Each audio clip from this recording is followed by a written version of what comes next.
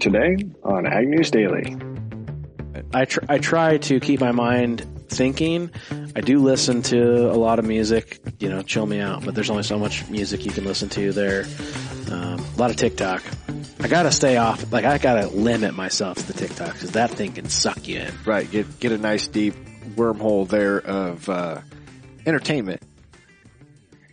Well, listeners, today's October 28th, Friday episode is brought to you by Red Summit Advisors and farmingtheweb.ca. Create your first listing today and receive a $15 Tim Hortons gift card. Tana Winterhoff joined by Delaney Howell on this Friday Farmer Friday edition of the Ag News Daily podcast. Right, Delaney? That's right. We're going to talk to a very special friend of the podcast, or you will, I should say, Corey Hilleboe. Absolutely. And I would put emphasis on the special part of the friend. Is there something you want to tell us?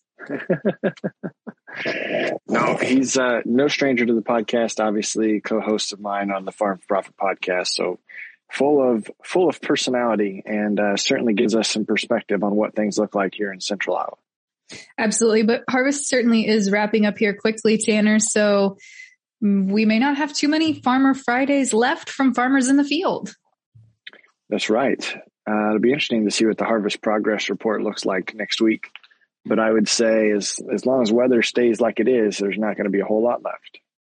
Yes, absolutely. But kicking things off here with some news, Tanner, dry conditions continue to impact, of course, the Midwest, but all phases of U.S. agricultural production, as 10 acres in the continental U.S. is now considered to be in a drought condition. Tanner, they're saying these dry conditions, the extent of this conditions is on par with what we saw in 2012 as drought expanded this week, according to the U.S. Drought Monitor, with now 63% of the U.S. experiencing some sort of drought conditions. Of course, there's four different levels of drought. So some of them may not be in a severe level of drought, but all in all, that's a 3% increase that we saw compared to the week prior, and also the highest that it's been since 2012.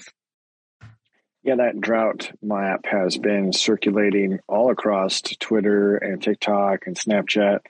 I don't think there's a lot of surprise. I think more of the surprise is those not realizing how dry it is in other parts of the country. But in our backyard, we certainly know that 0.8 of an inch of rain that we got on Monday, it was dusty again right away the next day. So it's definitely still a lot of areas, especially those out in the western central portion of the U.S. could use some rain.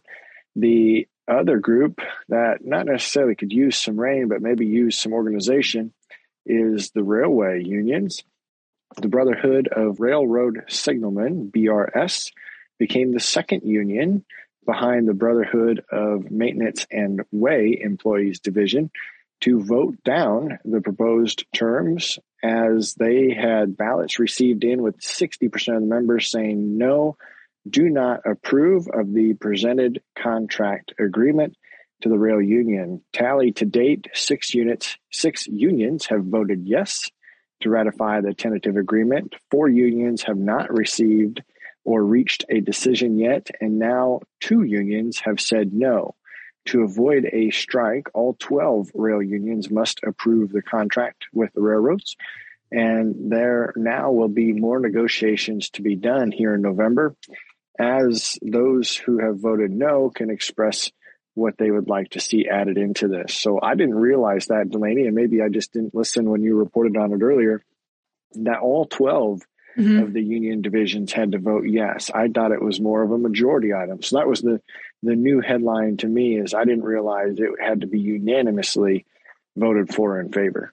Yes, and that's kind of the big takeaway, or the big piece here that's really kind of driving the conversation, and some of the concern around it is because of that unanimous vote.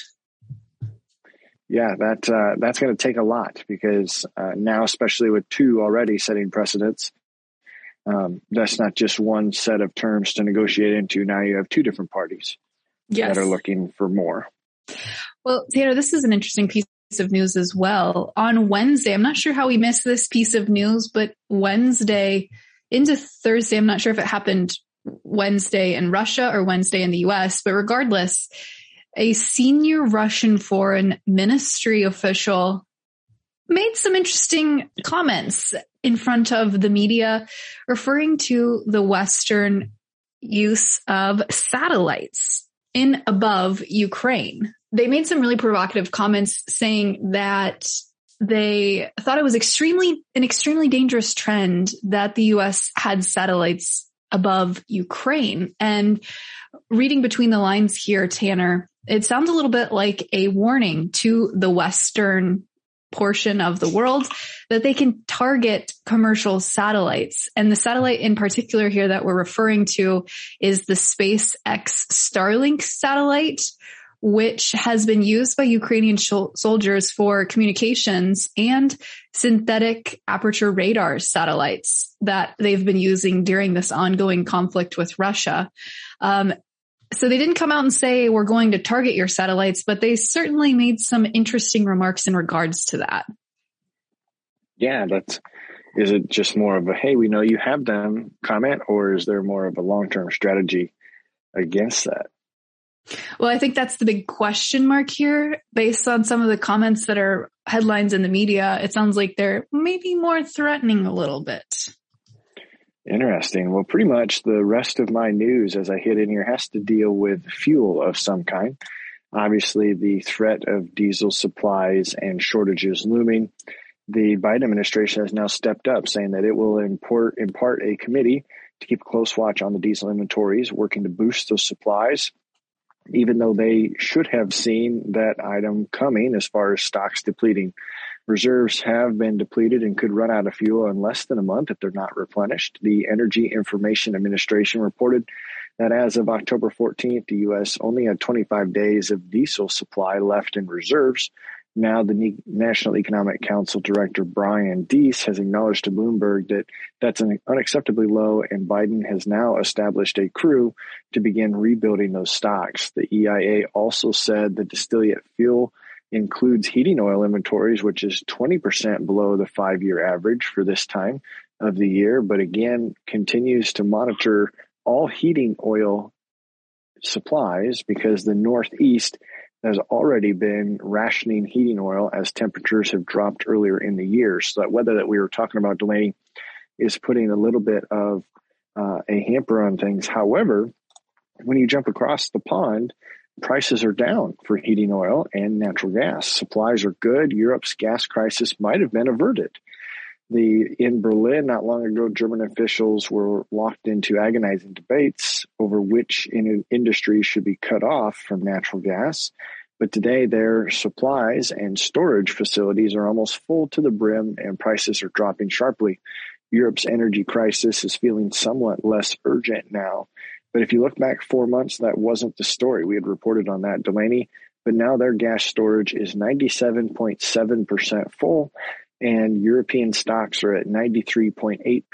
So maybe we could take a look at what they've done over there to get our diesel shortage back in check.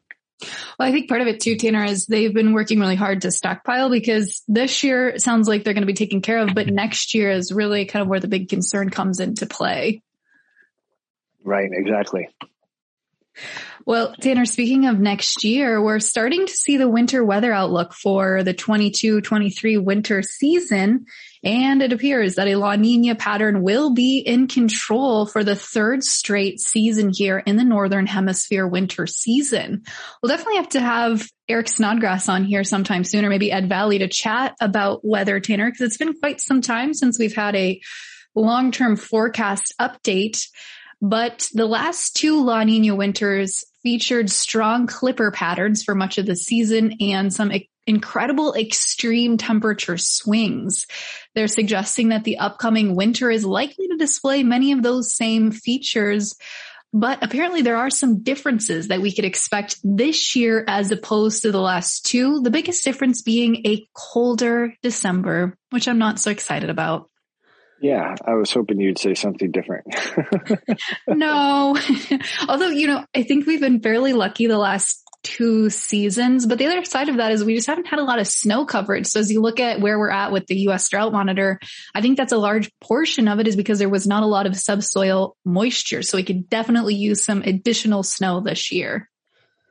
Yes, I think we would all take that. Well, let's pause here real quick for a message from our sponsor today. Hey, this is Ann over at the BLM. With this drought, we're going to need to cut that permit 2 weeks early.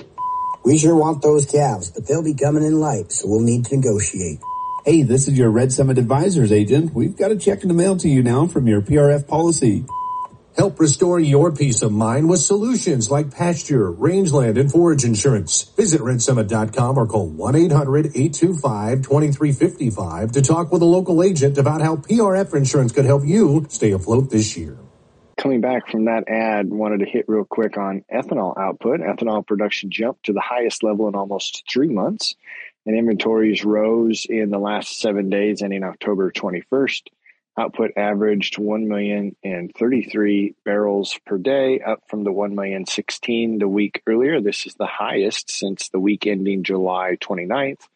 Ethanol stockpiles also rose to 22.291 million barrels, up from 21.84 million earlier in this week. Remember, listeners, if you are looking to quickly and effectively buy or sell agricultural products or get the word out about your ag event, avoid the headache of using non-ag marketplaces or classified sites and check out farmingtheweb.ca, the best free classified site designed by and for Canadian farmers. Well, Delaney, after that ad, that is all I've got for news today. Do you have anything else to add before we get into markets?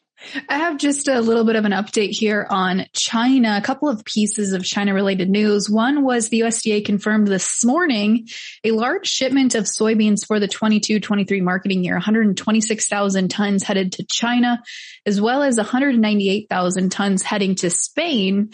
Tanner, but we're also seeing the aftermath here of the Chinese Communist Party Congress meeting, which happens every 5 years. And during the meeting of Congress, they make changes to the Constitution. And so we're starting to see some of those intended changes being released now to the mainstream media. And one of the largest changes that they have decided to make was a significant change in the wording related to Taiwan. The revised text affirmed the need to elevate the People's Armed Forces to world-class standards and a pledge to oppose and deter separatists seeking the Taiwanese independence. So it sounds like they are really kind of upping the ante there, Tanner, and really moving forward with the idea that they may have to have military action to defend their claim over Taiwan. Oh, interesting. I'm glad you provided that update.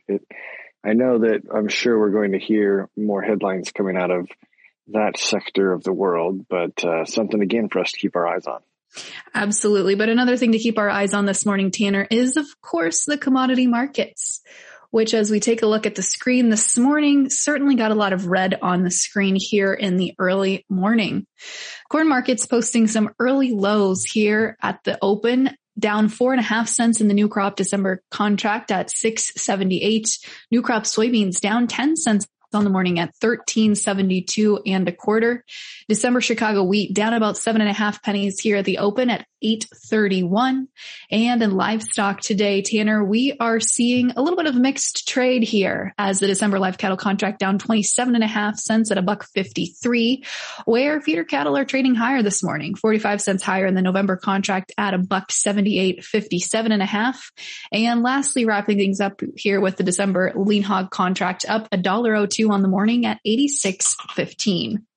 Tanner, without further ado, we've got to kick it over to your conversation with Corey Hillebo.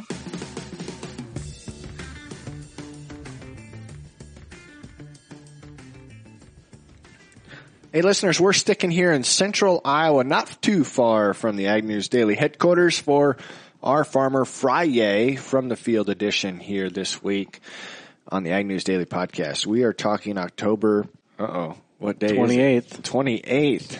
About harvest progress in Iowa. Got a good friend and listener of the Ag News Daily podcast, Corey Hillebo, also known as Corn, Pork, and Beans on social media. Thanks for joining us on the podcast, Corey. Thanks for having me, Tanner. How you doing? Hey, I'm pretty good. We've only spent the last 4 hours together. but why don't we check in and see how your family farm is going? So tell us where you're at and what types of crops your family is growing. Yep. So Polk City, Iowa. I live in Slater, Iowa, technically, but the farm's in Polk City. Growing corn, soybeans. We were growing aronia berries, not anymore. And we are weaned to finish hogs as well. Okay. So how has harvest been for you this fall? So we were naturally later than normal with the late spring that we had. But once we got started, we have not stopped because it has not rained very much. So today actually marks 1 month since we got started harvesting. We did get a little bit of rain on Monday early afternoon, which kept us out of the field for a day or so, which was kind of nice. Yeah, so what are you seeing in the fields? Are you better than expected, average? How are things checking out? We are pleasantly surprised with yields. Let me start that over. We are pleasantly surprised with yields. I'll be the first to admit I was pretty down throughout the summer.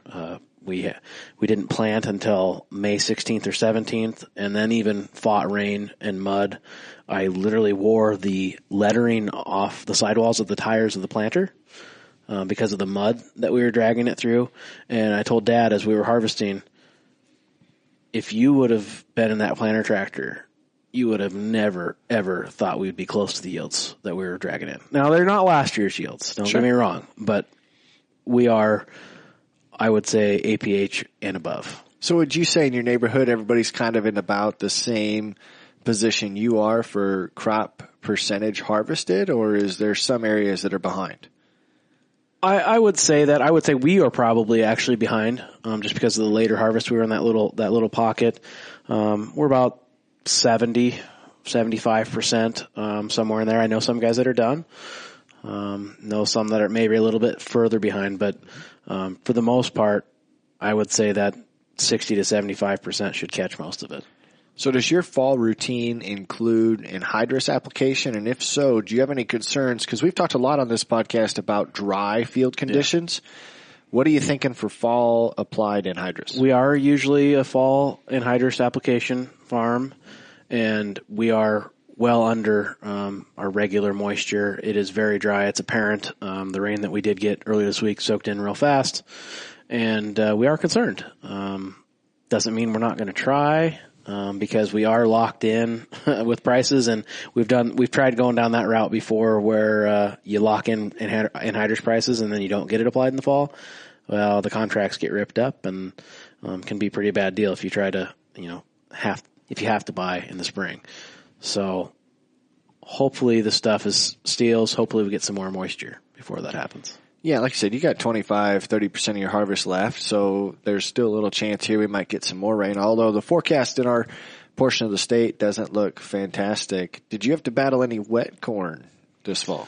Yep, that's probably that was a double-edged sword, right? Like, since we got planted later, our crops were matured later, but we were also able to take advantage of that rain that came right before Farm Progress Show, because that was the only rain we got in August, and I think it was like 3 inches. So I think that's where a lot of our yield came from.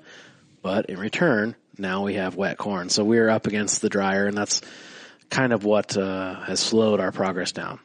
Yeah, and I think there's quite a few producers here right around the central part of Iowa that are either done and now waiting for proper conditions to do some fertilizer application, or, like you said, had some later planted crops that they're now waiting on, letting Mother Nature dry it down in the field, or playing catch up to the dryer as far as their operation is set. So as you look forward, though, into the next growing year, did this year dictate any of the decisions you think you'll make for the next planting season?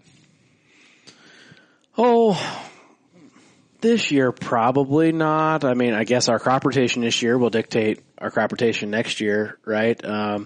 The analytics and the numbers still tell me to plant corn, even at the higher anhydrous and input costs. There is a lag on the soybean price, or maybe an inflation of the corn price that if we had the ability to store, if we had the labor, if we had the machines and the time, that we would plant everything to corn if we could. So as you're sitting there in the seat, spending a lot of time staring out the windshield, what are you doing to pass your time this fall that maybe other listeners would find interesting? I spent a lot of time listening to podcasts, Farm for Profit podcasts, best podcast out there, right? Absolutely. We can say that on Ag News Daily. I just got my hair cut today for the first time for a long time, and she gave me a couple free books. I'm gonna try to start listening to some books. That's not where I thought you were headed with that statement. I try to keep my mind thinking. I do listen to a lot of music, chill me out, but there's only so much music you can listen to there. A lot of TikTok, I guess. I gotta stay off, I gotta limit myself to the TikTok because that thing can suck you in. Right. Get a nice deep wormhole there of, entertainment. Have you seen the TikTok of the combine putting the auger out and the grain cart guy? Oh crap! I gotta go. That's happened a couple times. We've also exchanged a TikTok of the guy that has expert drone flying talents, like you sent to me, to where he flies around the grain cart, underneath the auger, past the wagon, and then through the door on the bin's not all the way open. It's just the top third. Door. Yeah. Goes in while the auger is unloading and the spreader is spreading corn. How did that thing not get taken down? I don't know. And I can't believe, like you said, that it didn't fall into the grain and then be gone. And then he flies back out the door. Yep. And then goes out and sees the combine in the field. Amazing. They have to be using a VR goggle, don't you think? I'd have to. There's no way you could do that just from your cell phone screen. The glare. I want to know that setup because I want to try it. Yeah, I think that'd be a lot. I'm not going to try it with my drone though, because if that thing goes down, that's a lot of money. Well, listeners, we appreciate you hanging out with the Ag News Daily Podcast. Corey, thank you so much for sharing us your harvest progress and also for telling us about the Farm for Profit podcast. We can't tell people enough about how great of a podcast that is. Is this where we add the disclaimer that you're also a co-host of the Farm for Profit podcast? I suppose. Well, I suppose when Delaney wants me to come on for a Friday farmer update and you're a co-host of the podcast, I'm a that's what you're going to get. You're going to get an ad.